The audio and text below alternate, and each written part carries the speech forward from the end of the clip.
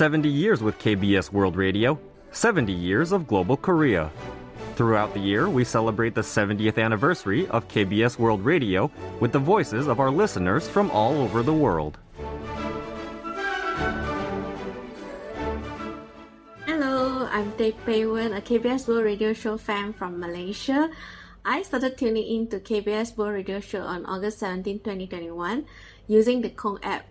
I fell in love with One Fine Day with Lina Park and K-pop Connection from the very first day I started tuning in, and ever since then I've been tuning in religiously every day, rain or shine. Before I started listening to KBS World Radio Show, I was not into K-pop and I knew nothing about K-pop. But after listening to One Fine Day and K-pop Connection for 16 months now, can you believe it? I even won a K-pop quiz organized by my company's team building. And I'm so fascinated by what I hear about Korea on KBS World Radio shows that I decided to visit your beautiful country in October 2022. And I finally get to enjoy the beautiful autumn that the radio DJs often talk about. And I would like to thank KBS World Radio for producing all these amazing radio shows so that we international fans not only get to enjoy K-pop, but also everything about Korea. Happy 70th birthday, KBS World Radio. Thank you. Bye-bye. 70 years with KBS World Radio, 70 years of global Korea. KBS World Radio brings Korea to you wherever you are.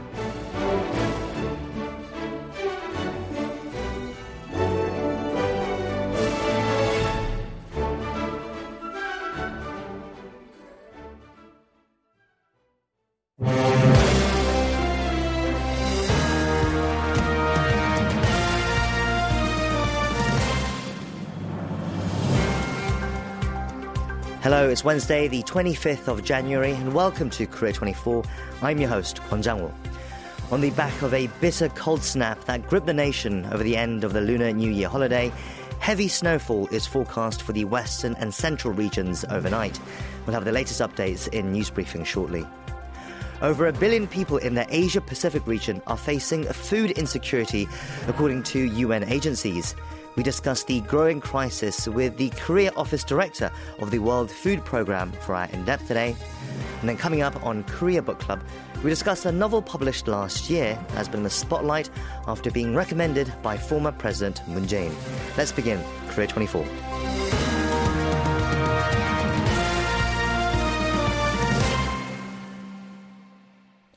As the Lunar New Year holidays wrapped up, Koreans were greeted by freezing weather conditions. This came at a time when there are growing concerns and complaints over surging heating bills. For more on this story and the rest of the day's headlines, I'm joined in the studio by KBS World Radio News Editor Daniel Che. Daniel, hello. Hello there, Jang-woo. So piercing cold weather has continued into Wednesday, the first workday for Koreans this week. So I'm sure it added to the dread of returning to work. Cold wave alerts were issued across the nation. And in fact, snow is in the forecast as well. Can you tell us more? Well, temperatures in most inland areas fell by up to 10 degrees Celsius from a day earlier to around minus 15 on Wednesday morning. In Cheoran, Gangwon province, the mercury plunged as far as 21.2 degrees below zero. The wind chill temperature is unimaginable. An 80-meter wide, 3-meter high Chiktang waterfall, frozen into an ice wall. Hantan River appears frozen solid, so it was quite a sight. Those driving back from visiting their relatives had trouble starting their cars with the batteries impacted by the freezing weather. And the morning low in the capital slipped to below minus 17 and wind chill temperatures falling to minus 23. Afternoon highs did inch up compared to Tuesday, though. In fact, with the cold snap gripping the nation, more than 30 people visited hospital emergency rooms for hypothermia or frostbite on Tuesday, a rare sight here in Korea. Right, but not surprising if you experienced bitter wintry cold weather conditions. According to the KDCA, in terms of emergency responses to reports of cold-induced illnesses, 32 patients visited ERs on Tuesday with 1 dead. A total of 312 visited ERs for illnesses caused by low temperatures since December 1st. With 11 deaths, a sharp rise from the previous winter, and 213 were male patients, more than double the number of female patients there. 73 people, or 23.4%, were age 80 or older. Meanwhile, the central region is forecast to be hit by heavy snowfall. That's going into Thursday as well. Can you update us on this? Well, snowfall is expected in central Chungcheong, southern Cholla regions, as well as the southernmost Jeju Island from Friday afternoon. The cold snap is expected to let up briefly on Thursday before sweeping across the nation again on Friday afternoon. According to the KMA, the Western Continental's anticyclone that caused the cold wave will begin to migrate towards the southeast, bringing in southwesterly warm air to create snow and clouds. The agency issued advanced heavy snow notices for Seoul, the surrounding capital region, and the western parts of South Chungcheong province, with up to a maximum of 10 centimeters forecast between Thursday and Friday in terms of snow piling up. Now, in related news, the brutal cold wave comes at a time when gas rates are spiking, and many households are going to be fearful of checking their next gas bill. Can you tell us what the situation is? Well, John, spiking heating costs are putting further strain on household finances there. According to the Korea City Gas Association on Wednesday, the retail price of gas in Seoul this month stood at 19.691 won per 1 megajoule, up 38.4% on year. The retail price is set by individual cities and provinces based on the wholesale price determined by the Korea Gas Corporation, which imports liquefied natural gas. The wholesale price of gas for household use went up on 4 occasions last year, resulting in a 42% spike. Key contributing factors include global energy crisis caused by the war in Ukraine, which pushed South Korea's LNG import prices to a record high of over $56 billion. Meanwhile, rival political parties are blaming each other for the surge in heating bills, and that's especially because this is something that has become a key livelihood issue and therefore a political issue as well. Definitely, the main opposition bloc criticized the Yoon administration, pointing out the series of public utility fee hikes carried out under its watch. In a Supreme Council meeting on Wednesday, the Democratic Party cited government incompetence as the cause. DP chief Lee Jae-myung said that vulnerable citizens were struggling with expensive electricity and gas bills and called on the government to increase the budget for energy vouchers. The ruling People Power Party said the increase in gas rates was suppressed during the Moon administration, while also pursuing its nuclear phase-out policy.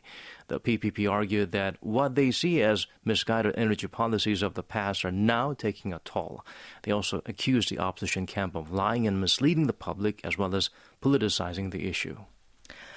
Okay, let's turn to some other headlines now. A group of UN agencies released a joint annual report assessing that a convergence of factors, including the COVID-19 pandemic, the Ukraine war, and other factors have forced over 1 billion people in the Asia-Pacific to struggle with food insecurity and malnutrition. Can you tell us more about this report? Right, a most concerning reality for us, for UN agencies including the Food and Agriculture Organization and the World Food Program published the annual report on Tuesday. It shows that in 2021 in the Asia-Pacific, an estimated 1.05 billion people in the region suffered from moderate or severe food insecurity. Among them, 396 million were undernourished, nearly 75 million children younger than 5 were stunted, amounting to half of the world's total. Poor diet quality also caused a rise in obesity among children in the region, something that can have a major economic impact by reducing productivity and life expectancy while increasing disability and healthcare costs. The pandemic, the war in Ukraine, and inflation pushed up the average cost of a healthy diet in the Asia-Pacific to nearly $4 a day, considered unaffordable for 1.9 billion people, or 44.5% of the region's population. The FAO Food Price Index, which peaked following the outbreak of the Ukraine war, has declined but still remains 28% higher than the 2020 levels. The agency forecasts food import bills to hit a new record of $1.94 trillion this year. Rapid urbanization in the region could further exacerbate the crisis. Yes, we'll be discussing more about the global food insecurity issue in our In-Depth today with the head of the Korea office of the World Food Program. That's coming up shortly after this news briefing. In other news, a former ruling People Power Party lawmaker, Na Kyung-won, announced that she will not run for party leadership in March following a public row with the presidential office. Can you tell us more? Well, at a press conference on Wednesday, Na says she will courageously put down the leadership bid if that could mitigate public concerns over an internal divide and confusion within the party and help bring harmony and unity. Na's emphatic use of the word courageously appears to highlight willingness to embrace how the decision can potentially negatively impact her political career. She urged the party to use the opportunity while in power to restore public livelihoods and correct constitutional order. The four-term lawmaker wished the party and the Yoon administration success. Na is a leading contender, recently had a run-in with the top office. She suggested policy incentives for boosting birth rate, adopting a policy similar to that of Hungary, where couples who marry can take out loans of up to 40 million won that can be written off when they have 3 children. The top office rebuffed the proposal, claiming it did not align with the government's direction. The top office fired Na from 2 posts, the committee vice chair, the Presidential Population Committee, and the Climate Ambassador. The presidential office is widely believed to support PPP lawmaker Kim Gi-hyun as the new party leader. And finally, the former U.S. Secretary of State, Mike Pompeo, has claimed that North Korean leader Kim Jong-un told him that he needs the U.S. military in South Korea in order to protect himself from China. Some unexpected remarks. Can you tell us more? Well, Pompeo had his memoir titled Never Give an Inch, Fighting for the America I Love, which was released on Tuesday. In it, he described a conversation with Kim during his first trip to Pyongyang on March 30th, 2018, ahead of the summit held 3 months later. He claims to have told Kim that the Chinese Communist Party has consistently told Washington that the regime's leader would be thrilled if U.S. forces Korea withdraws from South Korea. Kim said the Chinese are liars.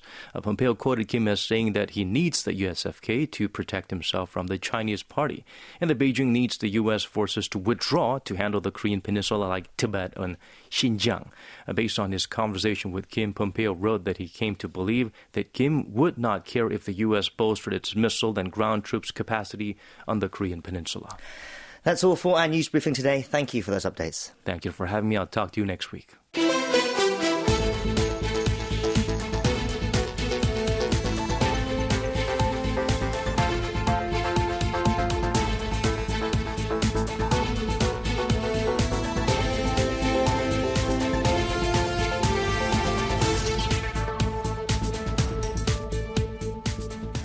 Last week, some of the top political, business and community leaders gathered in Davos, Switzerland for the annual meeting of the World Economic Forum. The issue of global food security was among the agenda items that were covered. Participants discussed the close links between the climate crisis, nature's collapse and the energy transition on global food security, but also how war and conflict ongoing in different areas of the world are leaving billions of people living without enough food. To talk about what was discussed and the food crisis in 2023, we have the director of the World Food Programme's Korea office with us. Marianne Yoon has joined us now in the studio. Ms. Yoon, hello and welcome back to the show. Thank you very much for having me again, Jang-ho. Before we talk about the issues that were perhaps discussed at the recent World Economic Forum event, can you first talk us a little bit about the achievements by the WFP last year? What sort of a year was it for the WFP in 2022? 2022 was certainly a year of many records being broken, and not many of them to be proud of, to be honest with you. We do know that the war breaking out in Ukraine in early 2022 was a significant game changer at the for global food insecurity, which was already tough to begin with. So for the World Food Programme, 2022 was unprecedented on many levels. In terms of global needs, it was unprecedented. In terms of how much we were able to deliver, it was unprecedented. For instance, we through the generosity of many of our donors, we were able to raise $14 billion. That was just over half of what we had appealed for the year. And with that generous level of contributions, we were able to reach 140 million people around the world. On both fronts, we've never achieved that scale of response before. But it's a reflection of how staggering food insecurity is at the moment. How many more people are being affected by hunger, and really on the precipice of famine. It really isn't something to celebrate, but the fact that we were able to respond and scale up as much as we were able to do is really a testament to how our donors and our partners have all rallied and united, recognizing that this is an issue for global mankind, really. So unprecedented levels of contributions from around the world, but you said it's only still just over 50% of what the WFP was asking for. That's correct. We were asking for 22 billion in order to reach all 160 million intended beneficiaries for our programs. We were able to reach 160 million because we fell short of what we needed. But it was still very, very impressive.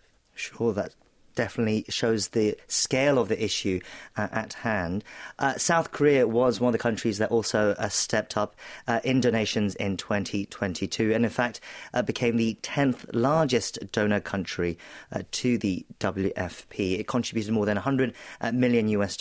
What do you make of this achievement by South Korea? I mean, as a South Korean myself, I am immensely proud of my government. First of all, it was 60-odd years ago when we were among the poorest nation in the country on the receiving end of assistance. In a single generation, look what we've achieved. And, for the Republic of Korea to make it in the top 10 donor ranking for the World Food Programme, and that's just one UN agency. It really is an incredibly impressive achievement, it's worth noting that this assistance isn't coming just from one channel of the government. It's coming from the Ministry of Foreign Affairs. It's also coming from the Ministry of Agriculture, Food and Rural Affairs, and also in strong partnership with the Korea International Cooperation, KOICA, with whom the World Food Programme is working hand in hand in many, many countries around the world, including Africa and Asia. There's also the National Assembly, members of Parliament, more than 30 members of Parliament, including the Speaker himself, attended a rallying call to action in response to the unprecedented food insecurity around the world when our Executive Director, Mr. David Beasley, was visiting in July last year. And to mention the visit of Mr. Beasley, it was during that time that our national hero, Son Heung-min, became our global goodwill ambassador. And at the national level, we have also a very wonderful advocate, Chef Tony, Yoo Hyun-soo, Chef-nim. The fact that we have these voices, these influential voices in Korean voices, really, lending support to the work and the mandate of WFP, it's really so inspirational. We've also had a private sector company come forward with an amazing record-breaking single contribution from a South Korean company to the World Food Programme for our assistance in Ukraine. And there are many more achievements that I could speak about. But this year marks the 60th anniversary for the World Food Programme and the Republic of Korea's partnership and cooperation. So it is a meaningful achievement for us to reflect on today. Sure. So another historic milestone in South Korea's journey from recipient to donor to the World Food Programme. Absolutely. And it's certainly, there's a lot, it seems, that South Korean people can be proud of. Looking back at the overall situation, though, and despite many of the achievements we have talked about, there are lingering issues that remain, right? New risks that perhaps we should be looking out for? I think it was just under a year ago when I was last here on your show, and at that time I was speaking about 276 odd million people around the world who were facing acute food insecurity. So less than a year on, that number has increased to 349 million. So within a space of a year or so, the numbers are spiking at a pace that we have never seen before.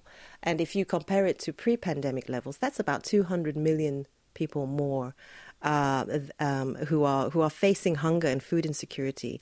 Now, last year, especially after the Ukraine war broke out, which really, as you know, disrupted global supply chain across many fronts, last year our concern was on the affordability of food. The food prices were rising. The cost of shipping and supply chain was disrupting, normal trade and movement of food and other commodities across the world. And this was affecting, especially the countries that are, the developing countries where we have a lot of our projects and where we operate. A lot of these countries were finding it very difficult to source the food that they need. What we're now looking at is a potential crisis affecting food availability. This is very concerning because the price of food may have stabilized somewhat in the past few months. But if you look at the cost of fertilizers, since June of mid-2020, the cost of fertilizers has increased by about 184 fold. I mean, it's difficult even to wrap your head around these figures, and so the disruption on fertilizers is having a compounding effect on production, especially in developing countries that rely even more on their own domestic agriculture sector. And so our concern in 2023 is really about production levels and food availability, which is a major concern for us. Right, so rising prices having knock-on effects, perhaps that were hard to foresee as well, the extent of it anyway. On that note, let's turn to the World Economic Forum now, which was held last week. As always, it's a high-profile event. Many issues are discussed, but one of the issues was food security. That was a major talking point. Can you tell us what was discussed during the event last week? As always, the World Economic Forum is a melting pot for bringing all different sectors and major and minor stakeholders together around various global issues. And so it's very meaningful that food security was one of those top agendas that came out of the forum. The World Food Programme engages in this forum on a yearly basis, and again this year we were no different, because the fact that we have some 349 million people around the world facing food insecurity. This is a level we've never seen before. Ever, and this is across something like 79 countries. It's an issue for everyone, and so it's good that it came out in the World Economic Forum, because that is where such an issue does belong, and it's a conversation that transcends the public and the private sector, because in order to come up with a solution to even tackle that immediate problem, never mind mitigate it getting even worse, it requires really the uniting of governments, of companies, of academia, of think tanks, of all these stakeholders, because the world is facing not only increasing conflict. It's still reeling and recovering from the impact of COVID. It's battling with inflation and economic impact.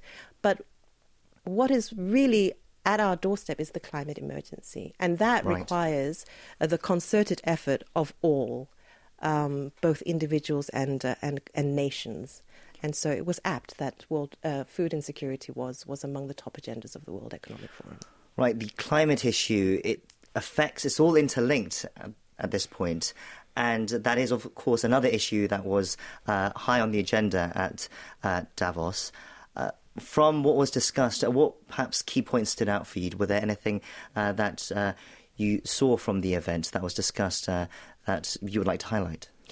Well, I think when it comes to the climate emergency, the fact that we have stopped talking about climate change and now we're talking about climate catastrophe already facing us and facing mankind is in itself a very big change in perception to what is facing the international community. And it's not just only. It's no longer just one of many different factors that are behind rising food insecurity. It is an existential issue facing the whole world, and it knows no borders. So I think the gravity of what we're facing, potential extinction and all of that, is something that is, I think, really hitting home now. In terms of the World Food Programme's projects and what we're doing in terms of the climate emergency, more and more we are talking about, and we're getting good reaction from our partners, is the need to react faster, sooner, before an emergency hits. So being able to anticipate and provide assistance even before communities and nations are actually affected by some kind of a climate crisis. So this means working on early warning systems, educating, building capacity on the ground of different first responders, including the people who are most vulnerable when a climate emergency hits. So I think really advancing the operational discourse into not responding to an emergency, but actually anticipating an emergency. I think we're getting good traction in terms of that evolving narrative. This situation comes, though, however, amid the economic situation, which is not rosy for the world. The IMF has warned that a third of the global economy will be in recession this year. So it's a challenging time for all. Despite that concerning forecast, though, as well as domestic challenges for a lot of countries, I'm sure, how important is it that we continue to give our attention and support to mitigating global hunger? What message might you have for our listeners? As I mentioned earlier, Chang-O, the world is so connected. What happens on one side of the globe will affect the other side of the globe too. Our supply chain, for instance, is all connected. If left unchecked, things like the climate emergency, climate crisis, conflict, all lead to destabilization. Destabilization means population movement. People will move. If their lives are at risk and if they're vulnerable, they will move. So that problem will not stay somewhere else. It can potentially come to our doorstep, like we have seen happening in Europe for many years. And so these are issues that the world needs to recognize and deal with together. And you're right, there are many countries facing recession, rising food prices. Our country is one of them. The number of countries facing increasing domestic food price increases has almost doubled in a year. So it's not to say that we don't recognize that there is challenges and hardship across the board. But if we don't work together, and if we don't work on two fronts, one is saving the lives that are already affected, and second is to actually protect and build up the resilience of those who are actually next in line, what will end up happening is that the world will continue to respond in a kind of firefighting mode. And the Republic of Korea, as an OECD member, and a growing champion for food insecurity and these global issues, we'll have to rise up to that task at some point. I think a message of interconnected world, I think, is an important one. We have to help others to help ourselves as well, essentially, in the long run. Okay, we'll have to leave it there. We've run out of time. So we've been speaking with Marianne Yoon, Director of the World Food Programme's Korea office. Thank you once again for coming in today. Thank you very much for having me.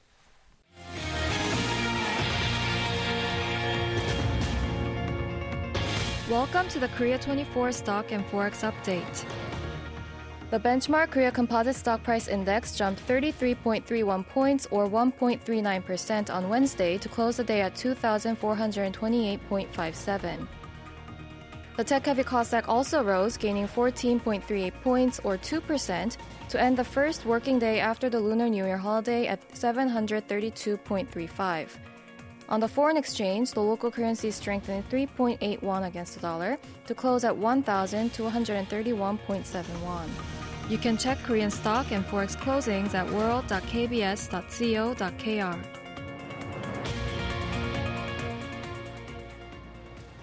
We continue on now to Korea Trending, our daily segment where we round up some of the other news headlines that have been trending online today. And for that, we have Diane Yu joining us in the studio. Dan, hello, it's good to see you. Hello, Zhang. It's good to see you. Yes, I hope you had a good Lunar New Year break. Happy belated Lunar New Year. Indeed. Okay, so what topics do you have for us today? First, we'll find out what the police found in its probe into a first responder accused of causing a car accident that led to a pregnant woman becoming paraplegic. We'll also talk about the South Korean romantic thriller Decision to Leave, failing to win a nomination for this year's Academy Awards. Finally, we'll learn why the Doomsday Clock was moved to its highest level on Tuesday. Okay, let's start with that first story then. That sounds rather distressing. Can you tell us more? Right. We have an update on a case involving a first responder who was charged with causing a car accident a few months ago. Back in November last year, police booked the first responder for causing a pregnant woman to become paralyzed from the waist down after the ambulance they were driving crashed into a road barrier. Many in Korea are reading about the latest news today as authorities finally have answers to the cause of the crash. The Ansan Sangnok police station in Gyeonggi province revealed on Tuesday that it plans to hand over the case to the prosecution. Right, this was a trending story in Korea last November with many people wanting to find out how the crash occurred. So then, what caused the accident? What did the investigation find? So police found that the first responder had passed out behind the wheel due to a condition called vasovagal syncope. The condition causes people to pass out after the body's normal ability to control blood pressure fails to function properly due to extreme physical or mental stress. Police also found that the driver had not broken the speed limit at the time of the accident. The first responder was transporting the woman and her husband after she showed signs of going into labor. Wow, so that sounds like a terrible accident for all involved. Indeed. What about the baby? Was the woman able to deliver the baby safely? Fortunately, yes, she was through a C-section. However, she is still in the hospital to treat paraplegia. Her husband, on his part, suffered a shoulder fracture from the crash. Police had requested a medical checkup of the driver after they testified that they felt sick in the stomach before the crash and lost consciousness during the accident. Police have concluded that the first responder's testimony is true after having looked into multiple possibilities, such as the driver was looking at their cell phone or fell asleep while driving. Right, so it wasn't any sort of negligence, and thankfully for the driver, the truth has been found. I'm sure the driver would have been very distressed over this incident as well. But as we said, it's just a very unfortunate accident all around. We certainly hope the woman recovers in the meantime as well. Let's move on to the next story now. What do you have for us? It's that time of the year when we get to find out which actor, director, or movie is nominated for one of the world's biggest trophies for film, the Oscars. You can get a general idea of what movies to expect based on nominations from other big awards ceremonies such as the Golden Globes, but there was one big surprise this year. The Academy of Motion Picture Arts and Sciences unveiled on Tuesday the final list of nominees for the 95th Academy Awards in 10 categories, including documentary feature, international feature, and documentary short film. One notable snub is director Park Chan-wook's romantic thriller Decision to Leave, which failed to win a nomination in the Best International Feature Film category. In December, Decision to Leave was shortlisted in this category for the 2023 Oscars, along with 14 other films, but it has now failed to make the final list of 5 nominees.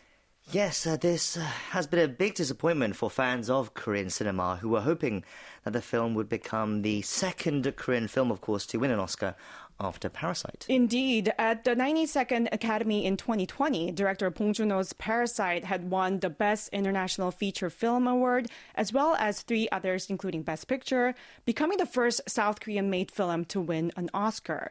Decision to Leave, which won the Best Director prize at last year's Cannes Film Festival, secured a nomination for Best Foreign Language Film at the 2023 Critics' Choice Award and the 2023 Golden Globes, but failed to win either. The film drew nearly 1.9 million moviegoers here in South Korea since it was released at the end of June last year.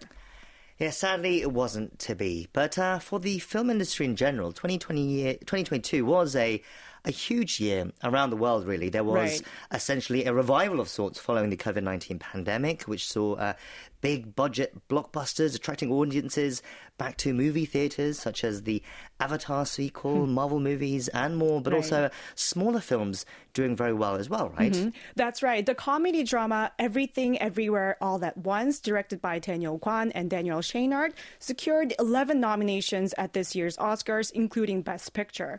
All Quiet on the Western Front and The Banshees of Inisherin followed with 9 nominations each. The 95th Academy Awards will be held on March 12th at the Dolby Theatre in Los Angeles. Right, and the fact that a small independent film like Everything Everywhere All at Once has been so successful has been a cause of much celebration for film fans. So we'll see if it can take home the big prizes, though, in March. Yes. Let's move on to our final story for today. What else has been trending? The doomsday clock, the symbolic measure of how close we are to global catastrophe, was moved up to 90 seconds before midnight.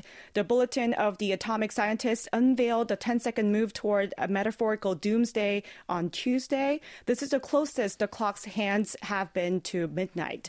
The bulletin said it decided to reset the hand largely, though not exclusively, because of the mounting dangers of the war in Ukraine. Yes, before you go further, can you tell us some more about the ominously sounding doomsday clock? So on the BAS website, the doomsday clock is described as a design that warns the public about how close we are to destroying our world with dangerous technologies of our own making. The clock is also a symbol to remind the human race of the need to address man-made problems that could cause our extinction. The Chicago-based BAS created the clock in 1947 when nuclear weapons became the greatest danger to humanity. The bulletin also began taking into consideration possible catastrophic disruptions from the climate change from 2007.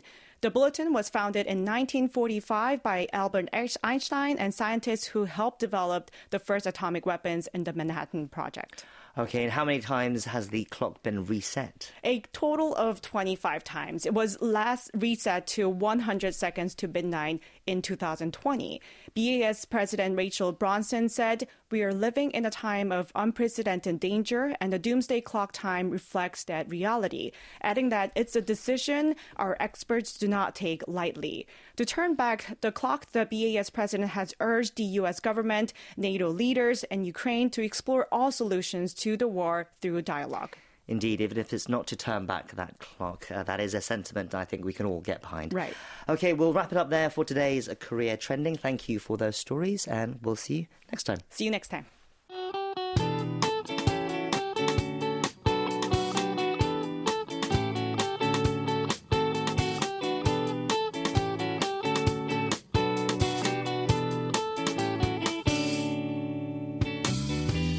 It's time now for our weekly segment, Korea Book Club, where we delve into the world of Korean literature. And as it's the last Wednesday of the month, it's our special monthly edition of the club, where we take a look at a more recent bestseller or notable work that has not yet been translated into English to get a more current view of the literary trends in Korea today. And we do that with the help of literary translator Beth Eunhee Hong, who has joined us now in the studio. Beth, hello. It's great to see you for the first time this year as well. Yeah, Happy New Year. Yes, Happy New Year. I hope you had a good start to the year. You too. Okay, so what have you brought for us for the first book of 2023? So the book we're discussing today is 아버지의 해방일지 by Jung Jia, published in September 2022 by Changbi. Okay, so 아버지의 해방일지. If we were to translate that, I guess it would be something like My Father's Liberation Notes, something like that? Something like that, yeah. Okay, so it's a very recent book indeed, only published in September last year. Can you tell us more? What's the book about? So the book is told from the perspective of a woman named Ari, whose father, Ko Sang-uk, has passed away, and unfolds as she prepares and holds a 3-day funeral for him in the town that they live in. The interesting twist here is that her father is a baljisan, which is a kind of Koreanized version of the word partisan. The word refers to communist or socialist armed guerrillas who took part in anti-Japanese armed struggles during the Japanese colonial era and then for Korean independence after the Korean War.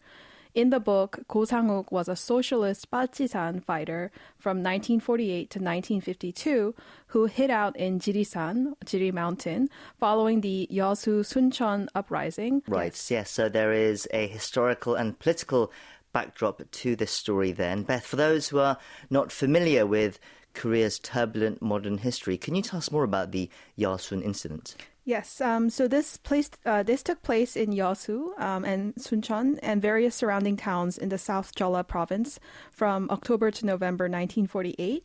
The rebellion was led by 2,000 left-leaning soldiers based in the Yeosun area who opposed the Syngman Rhee regime and his government's handling of the Jeju uprising, which occurred in April of 1948. Yes, it was a brutal conflict. Around 3,000 people are said to have died.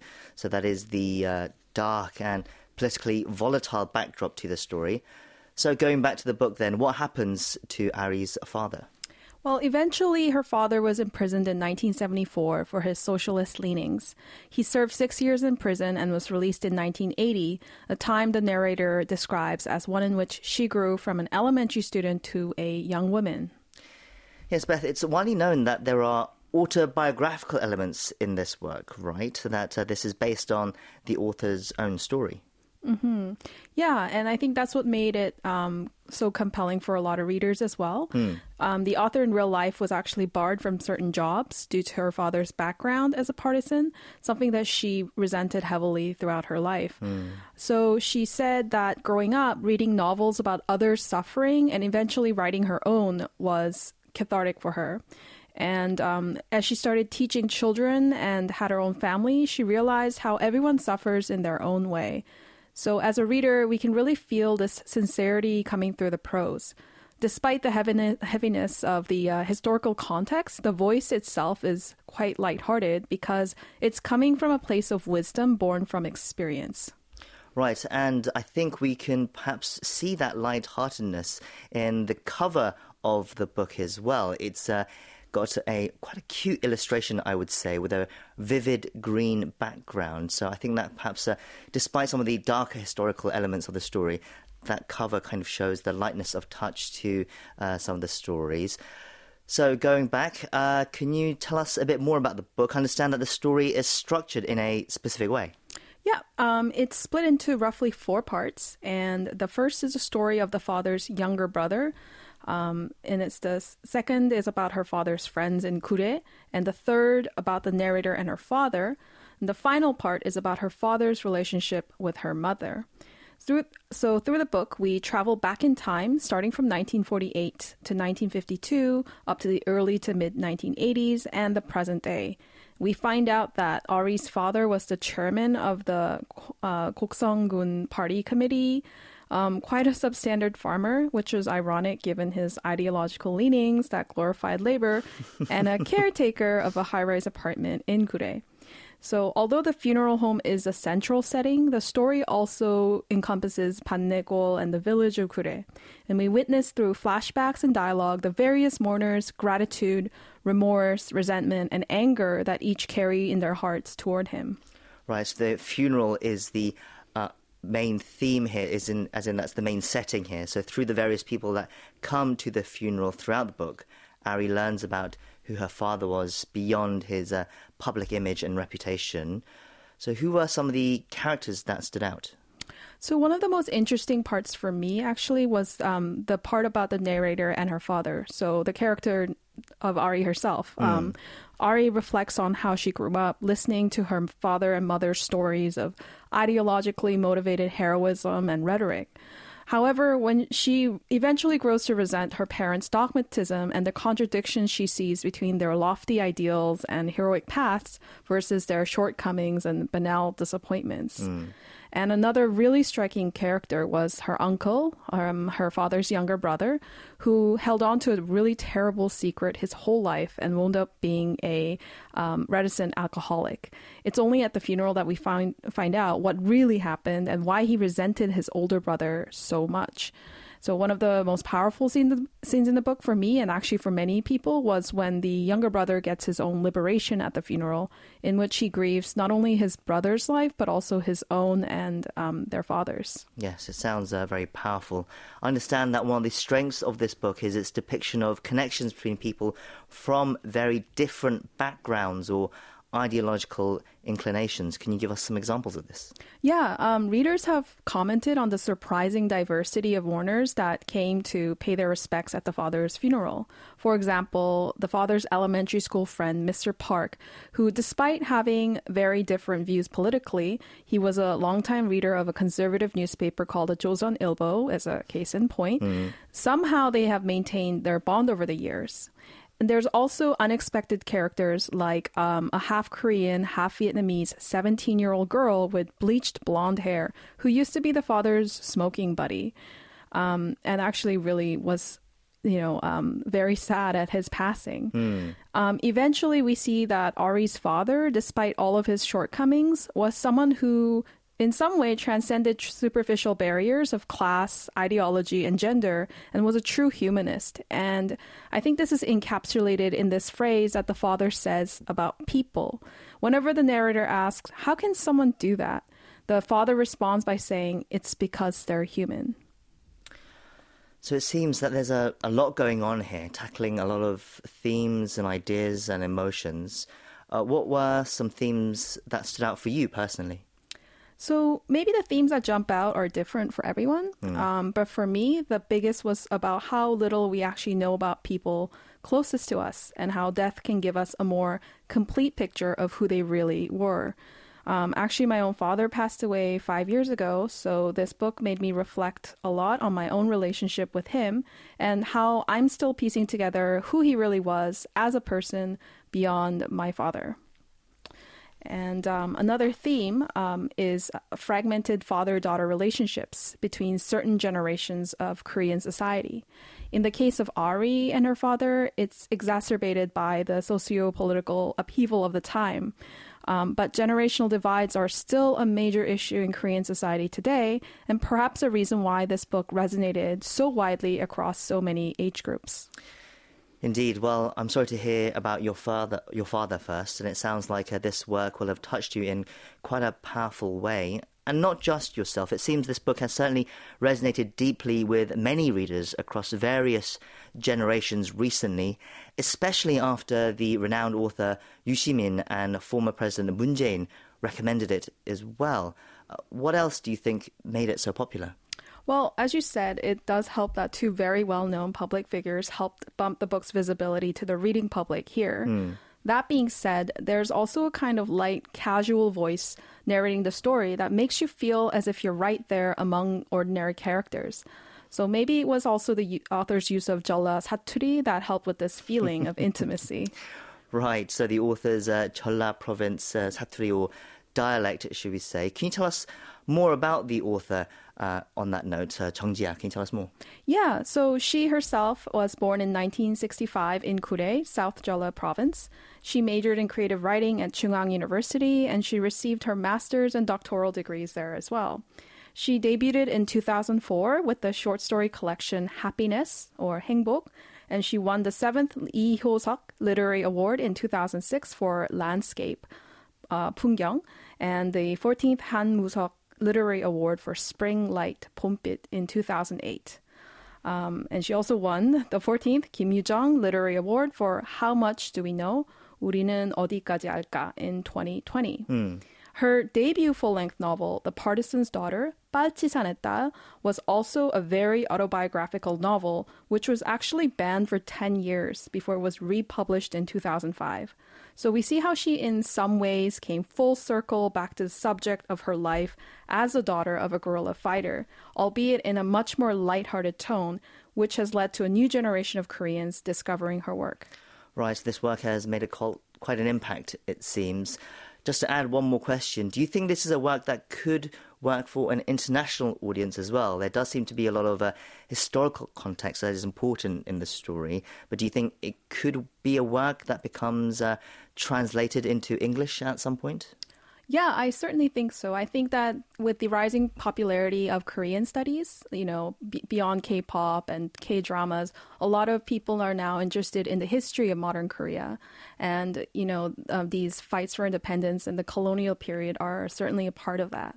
So I think I can definitely see this, if it ever gets translated, being part of, a lot of syllabi or required readings that could provide some context for, that period in Korea's history.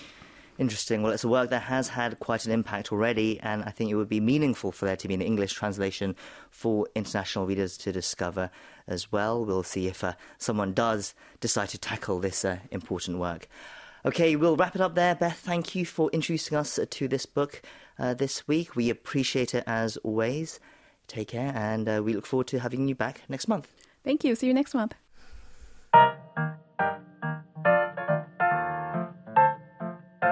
Did you enjoy this segment? You can discover more segments like this throughout the week on Korea 24.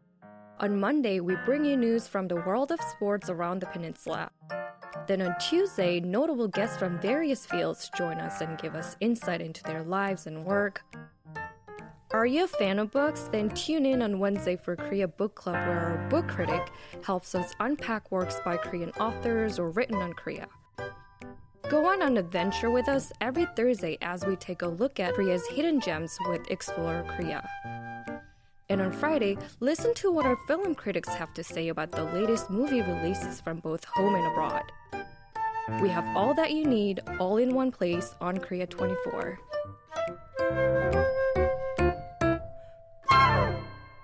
We've come now to the final segment, Morning Edition Preview, where we take a look at some interesting features or reports coming out in tomorrow's newspapers, namely the Korea Times and the Korea Herald. And for that, our staff editor, Richard Larkin, has joined us in the studio now. Richard, hello, it's good to see you. Good to see you too. Okay, so what have you brought for us today? I have some news for book lovers. The English language edition of the sci-fi novel Walking Practice by the Korean author Do Ki-min will be getting a worldwide release in March.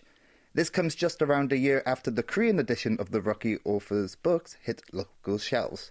All the information can be found in Hwan Dong-hee's article in the culture section of the Korea Herald. Yes, so we've commented on the show over the last couple of years of how Korean science fiction literature has been growing in the literary scene in Korea and overseas, and this looks like more evidence of that boom. So this work is called Walking Practice, as you said. Can you tell us what it's about? Sure. It's about an alien who has been on Earth for 15 years and needs to survive by hunting humans for food to transform itself. The alien uses dating apps to find people. I will warn you that this doesn't seem like a book for children. From reading the article, I could tell that there are adult themes. This is the author's first novel, and what's interesting is that the rights to the English edition were secured by a New York-based agent before the Korean edition even hit the shelves.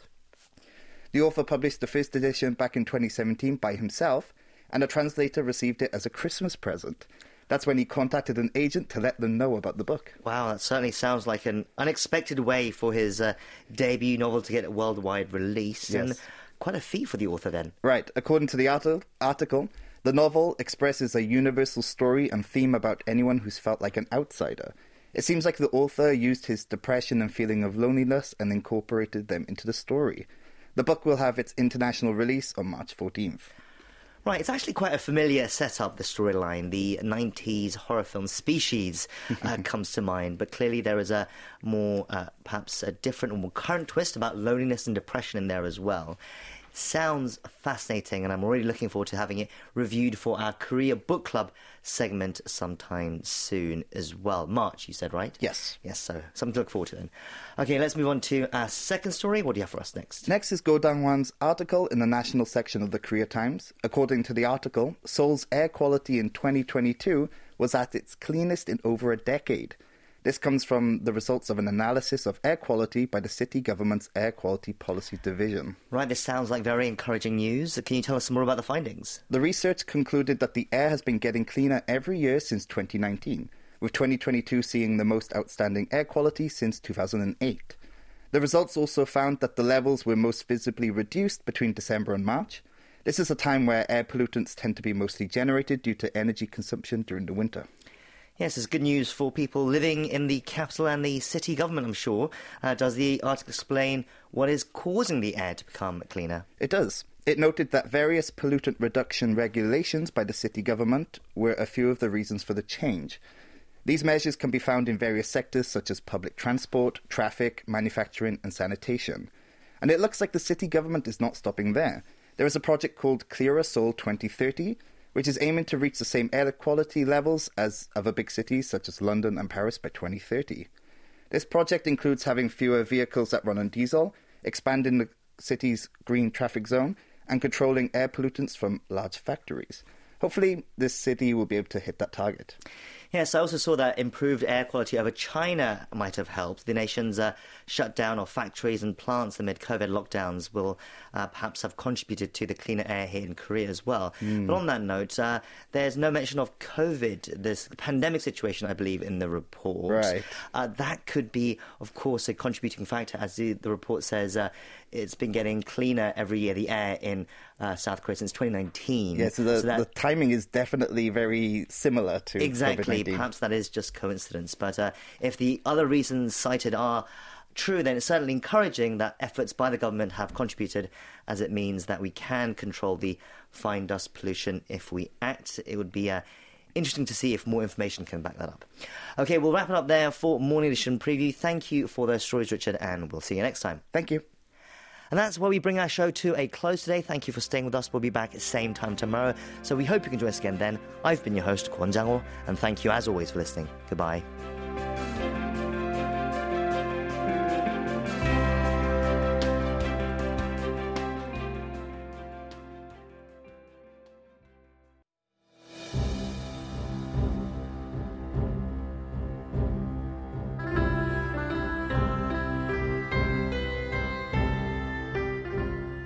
KBS World Radio strives to promptly update our listeners on safety procedures during emergency situations. The following are recommended guidelines to follow in the case of a cold snap. Ensure to keep your home warm, especially if you have children, elderly family members, or patients living with you. Those who have high blood pressure or weak heart conditions must warm up exposed parts of their bodies, especially their heads. If you experience extreme chills, fatigue, slurred speech, loss of memory, or sense of direction, visit a hospital immediately, as these are symptoms of hypothermia. If you experience numbness or paleness in your hands, feet, ears, nose, or any tip of your body, this could be frostbite. Take a warm shower. If the symptoms persist, go to the hospital. If you plan on exercising, make sure you stretch sufficiently to avoid injuring your joints. If you plan on leaving your house empty for a long time, leave your taps running slightly to prevent the pipes from freezing. Please check out our website at world.kbs.co.kr for up-to-date information and procedures.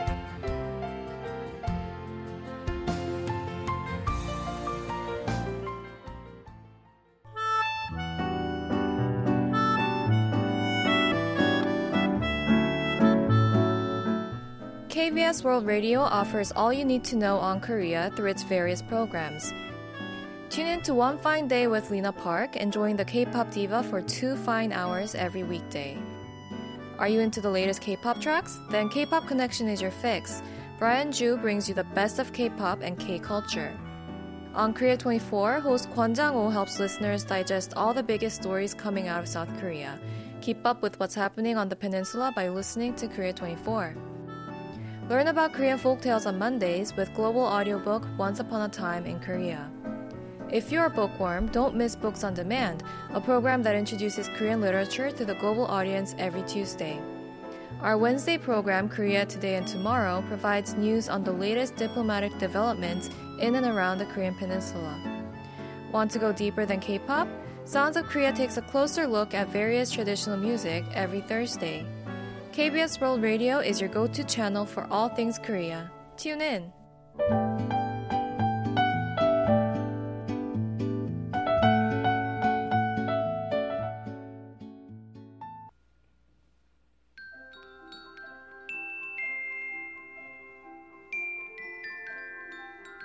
KBS World Radio strives to promptly update our listeners on safety procedures during emergency situations.